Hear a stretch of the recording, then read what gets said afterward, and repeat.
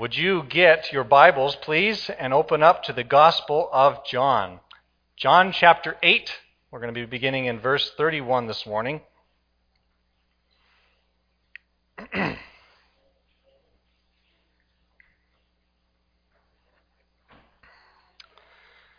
And when you get there, would you please stand with me as we read God's Word? John chapter 8, beginning in verse 31.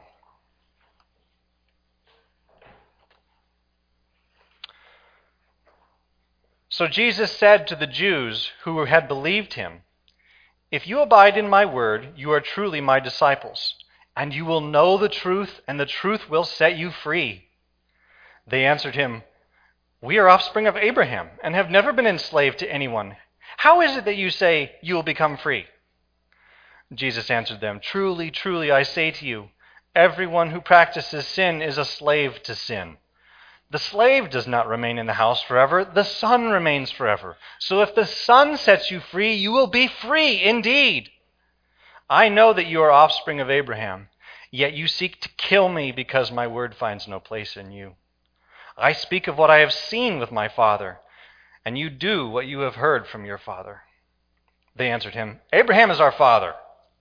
Jesus said to them, "If you were Abraham's children, you would be doing the works Abraham did. But now you seek to kill me, a man who has told you the truth that I heard from God. This is not what Abraham did. You are doing the works your father did." They said to him, "We were not born of sexual immorality. We have one Father, even God." Jesus said to them, "If God were your Father, you would love me, for I came from God and I am here. I came not of my own accord, but he sent me. Why do you not understand what I say? It is because you cannot bear to hear my word. You are of your father the devil, and your will is to do your father's desires. He was a murderer from the beginning and does not stand in the truth because there is no truth in him. When he lies, he speaks out of his own character, for he is a liar and the father of lies. But because I tell the truth, you do not believe me. Which one of you convicts me of sin? If I tell the truth, why do you not believe me? Whoever is of God hears the words of God. The reason why you do not hear them is that you are not of God." You can have a seat. Let's pray. Father in heaven, we pray, thank you for your true word. Help us by your Holy Spirit today to humbly and teachably understand and to behold our Lord and Savior Jesus Christ. In his name we pray. Amen. Hopefully you all are familiar with the name and life of John Newton, the man we know as the one who wrote the famous hymn that we often sing here at church, "Amazing Grace."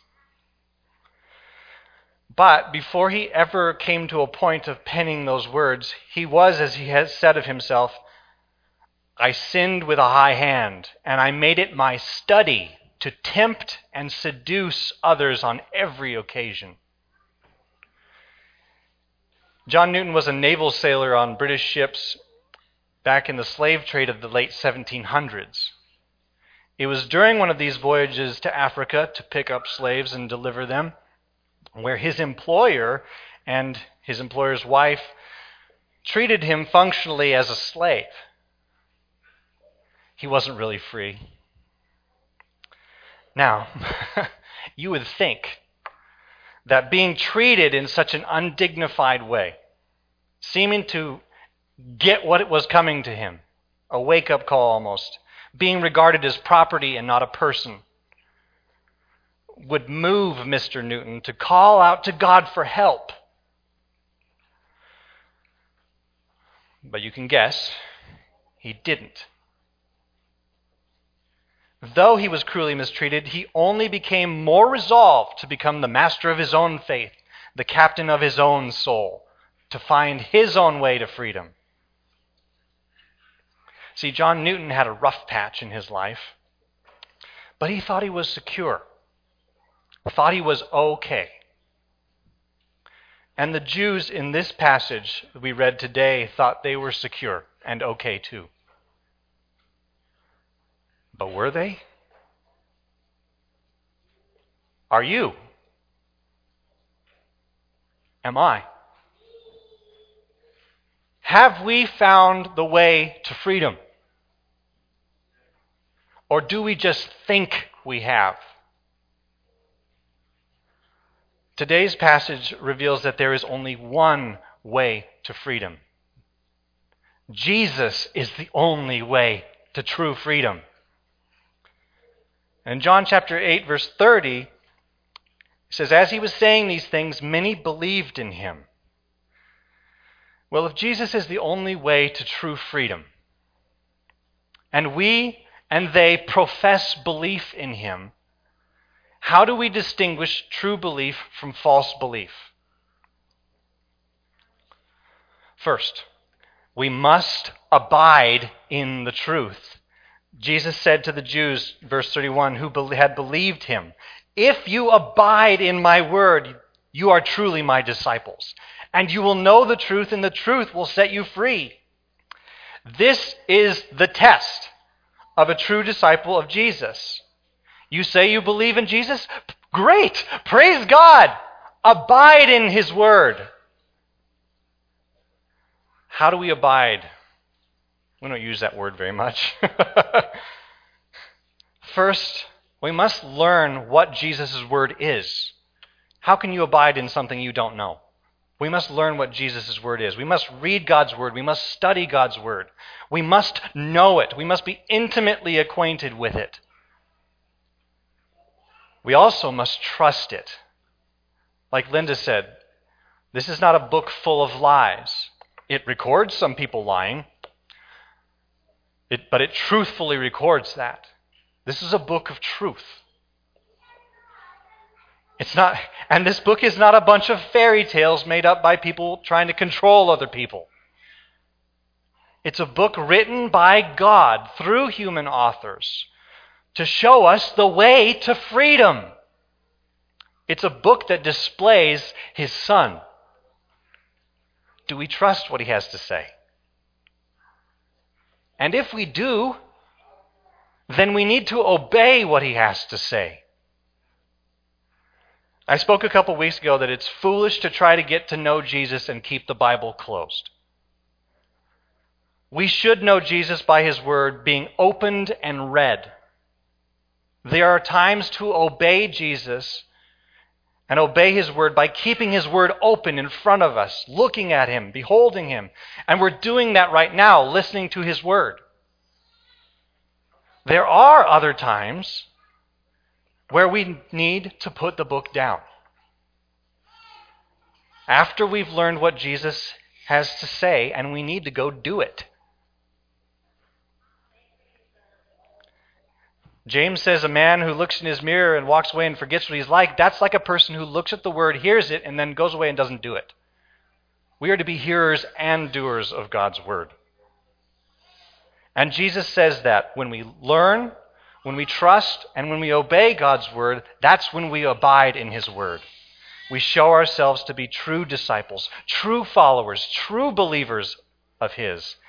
And when we abide, we will know the truth. That's another question. What is the truth? These two verses get taken out of context so much in our day. Basically, it's used as a promotion of education. If you would just learn the facts, then you would be free from ignorance. Well, okay, maybe. But that's not what Jesus is talking about here. What is the truth that Jesus is talking about? Jesus is talking about the truth of salvation. Jesus is talking about who he is and what he's about, what his mission is. Later, Jesus is going to say it very clearly. He's going to say, I am the way, the truth, and the life. No one comes to the Father except through me. This isn't just facts. This is reality. And as we embrace the saving reality of Jesus as the only way to true freedom, we experience freedom, ever increasing until we are with him in his glory. Have you ever obeyed the commands of Jesus Christ and felt more free? There is a feeling, an experience of genuine freedom when you obey the commands of Christ. Many people today are cynical about any lasting or permanent change in someone's life by believing in Jesus. We have churches filled with people, perhaps people even in this church, whose lives don't seem to change from when they said they believed until today. Well, Jesus here says that if you are truly his disciple, you will abide in the truth, and the truth will set you free. There is guaranteed permanent change. The truth Jesus brings will set us free.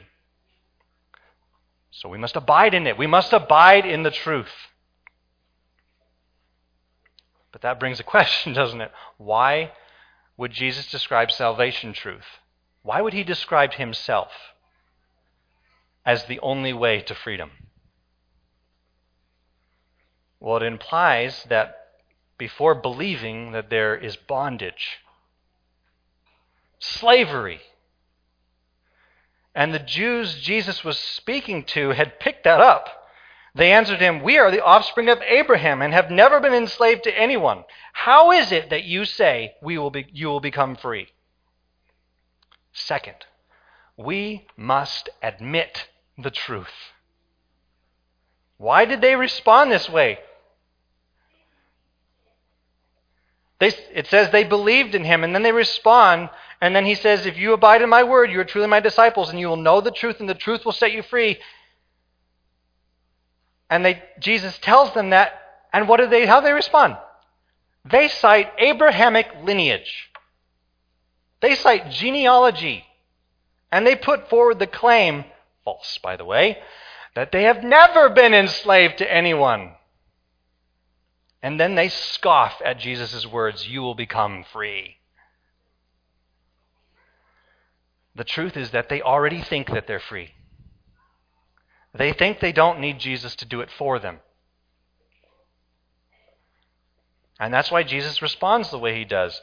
In verse 34, he says, "Truly, truly." And there's that special pay attention phrase, "Truly, truly, I say to you, everyone who practices sin is a slave to sin."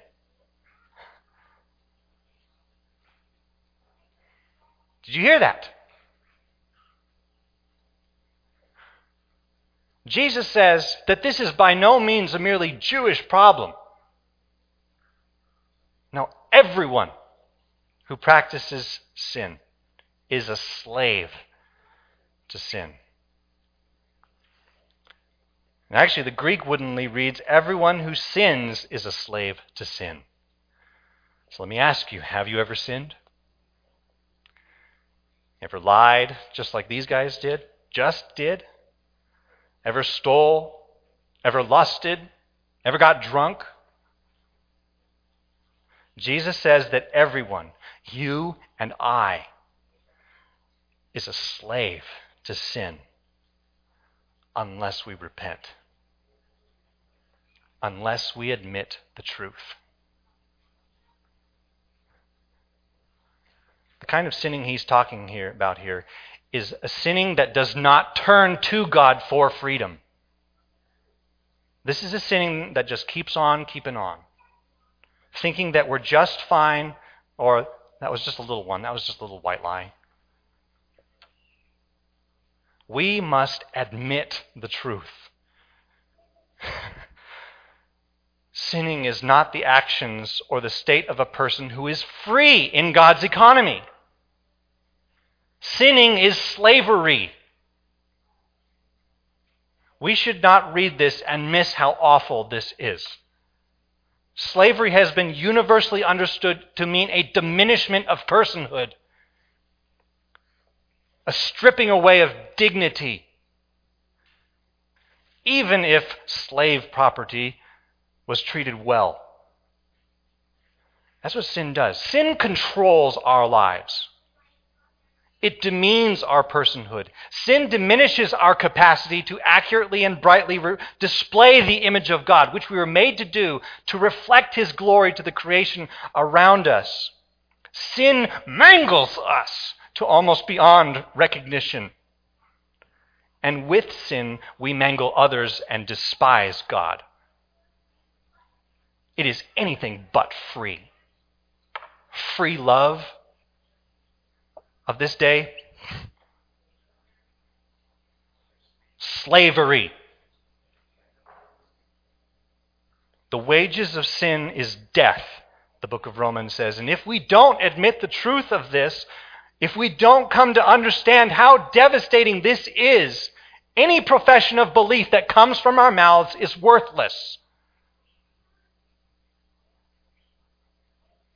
That's why Jesus can say in verse 37, I know that you are the offspring of Abraham.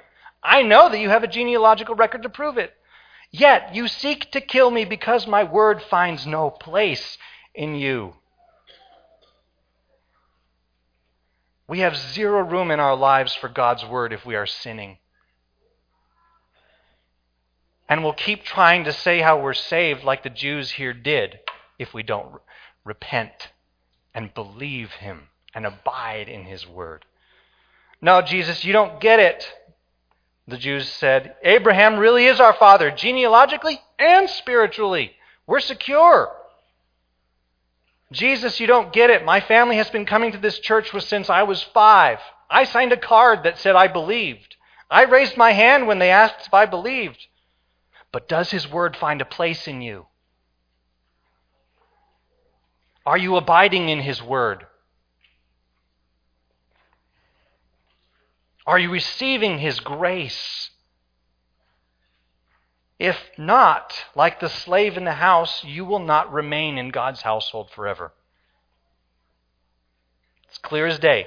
The slave will not remain in the house forever. So what can we do? Who can remain in the house forever? The Son.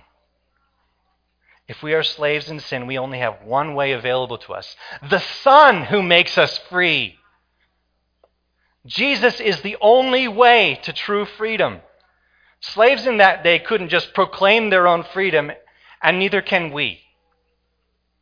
We can't just say, I'm done with sin, I'm quitting cold turkey. We require the true son of the family to make us free. We must admit the truth of sin, and we must admit the truth that the Son and the Son alone can truly make free. Truly, truly, I say to you, verse 34, everyone who practices sin is a slave to sin. The slave does not remain in the house forever. The Son remains forever. So if the Son sets you free, what? You will be free indeed.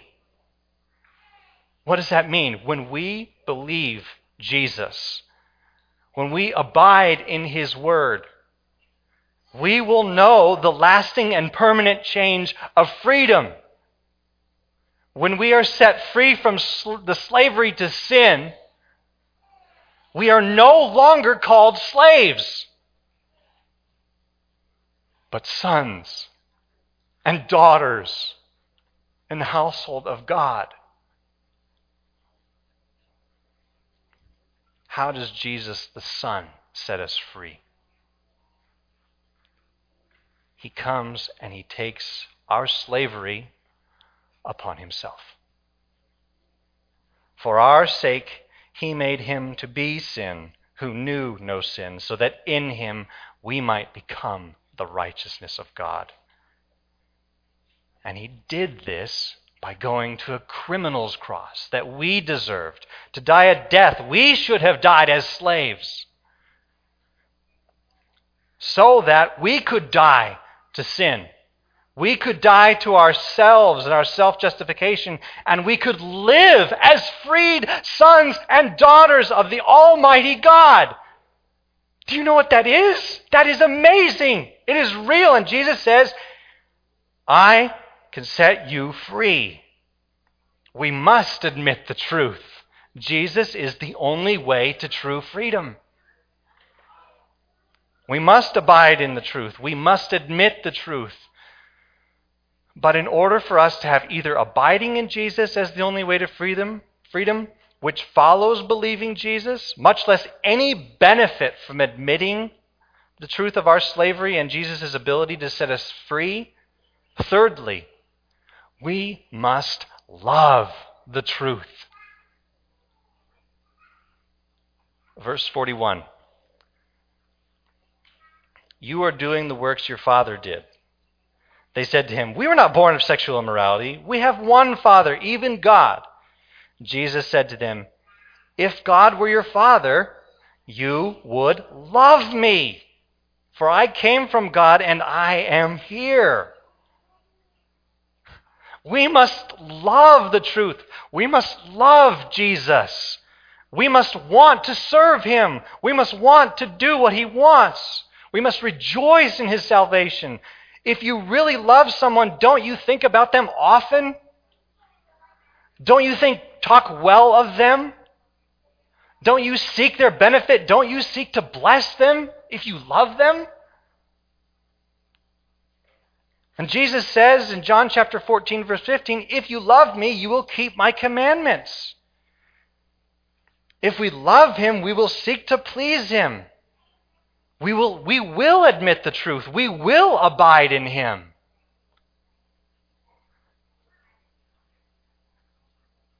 That's antithetical to what these guys want. These guys want to kill the guy they're supposed to love. Why? This is where the rubber really, really hits the road in the Gospel of John. In fact, many are so uncomfortable with this that they want to say that it is not part of Scripture.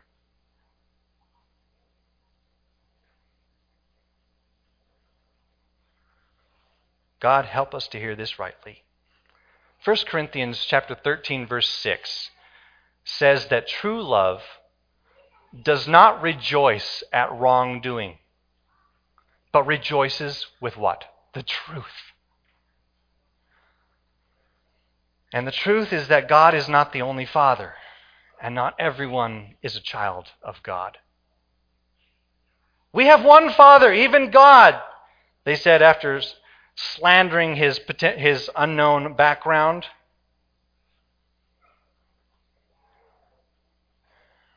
Many in our world today are fond of this claim. And they use it this way. We are all God's children. And they, maybe you, mean that every human being is a child of God. Now, there is a sense in which that is true, for human beings are created as God's image bearers. And Adam, our first ancestor, is called in Scripture a son of God. But there is a much bigger sense in which that statement is not true at all. And it becomes very unhelpful and condemning even to call people children of God when they are following another father. To say that they are children of God when they are gladly following another father's desires is to lie to them. And in this passage, lying is the participation in Satan's work from which you and I have been rescued. Why should anyone believe that they are slaves to sin if the church tells them that they're already God's children? God's children are the ones who are set free. The truth is that, and this has been escalating here in this passage, and Jesus finally comes right out and says it. The truth is that those who are currently rejecting Jesus and continuing in their rejection of Jesus are of their father, the devil. This should terrify us. 1 John 3 verse 8 says, whoever makes a practice of sinning, that is, they do not turn from sin, but they practice it. They keep going in it. Whoever makes a practice of sinning is of the devil, for the devil has been sinning from the beginning. And Jesus says, you are of your father the devil, and your will, your craving, is to do your father's desires. So let me ask a question. Do our hearts not break for the lost who think they're fine, who are trapped in lie after lie, among whom we all once were. Our sons and daughters, our parents, our spouses, our co-workers, our friends, our next-door neighbors and their kids, our classmates are stuffed in the trunk of Satan's hearse and driving for hell. And because they crave, which is what Jesus uses here in verse 44, to do what the devil desires, they don't even know that they're in the coffin in the back of his car. And he makes that clear when he says the reason why you, verse 47, the reason why you do not hear them is that you are not of God. We must love the truth. So here's the question. You're probably thinking, how in the world, Jesus, do we love this truth?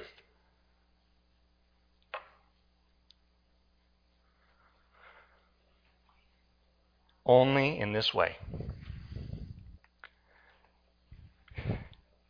It's Jesus who's saying this. It's not anybody else. If it were anybody else, we should never, ever believe this kind of garbage. But it's not garbage because the Son of God who sets free said it. The reason, it's Jesus saying it. This is the reason he came. To save sinners who didn't know they needed rescue. Who didn't know that they were enslaved. Spiritually dead, the scripture says. The very act of Jesus saying this to opposing Jews and to us means that God the Father intends to fill every room in his household with the laughter and the joy of free children, set free from the devil, set free from lies and lying, set free from slavery to sin, set free from any worthless reason that we would use not to give our whole lives to the Lord God Almighty, who has revealed his salvation to us, unworthy us, in Jesus Christ. Love the truth and be set free.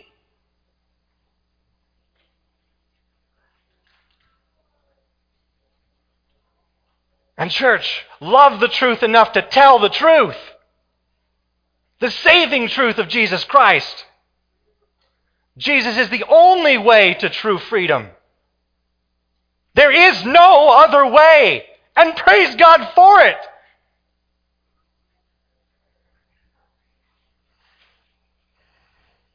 John Newton didn't stay a slave. He didn't stay secure in himself. He didn't stay in lies. He wrote in his autobiography, March 21st is a day for me to remember. On that day, the Lord of heaven delivered me out of deep waters. Though some things in his life changed more slowly than others. And we can all attest to that, those of us who believe in Christ. Some things we wish we'd just get rid of. But God's still sanctifying us and helping us work and chug through them with him. Though he had some of those things, he had been set free by the Lord Jesus Christ. That's how he was able to abide in the truth, admit the truth, and love the truth so much that he would write a confession that we sing, Amazing Grace, how sweet the sound that saved a wretch like me. I once was lost, but now am found. Was blind, but now I see. Jesus is the only way to true freedom. We must abide in the truth. We must admit the truth. We must love the truth. And we will, as Jesus promised, know the truth, and the truth will set you free.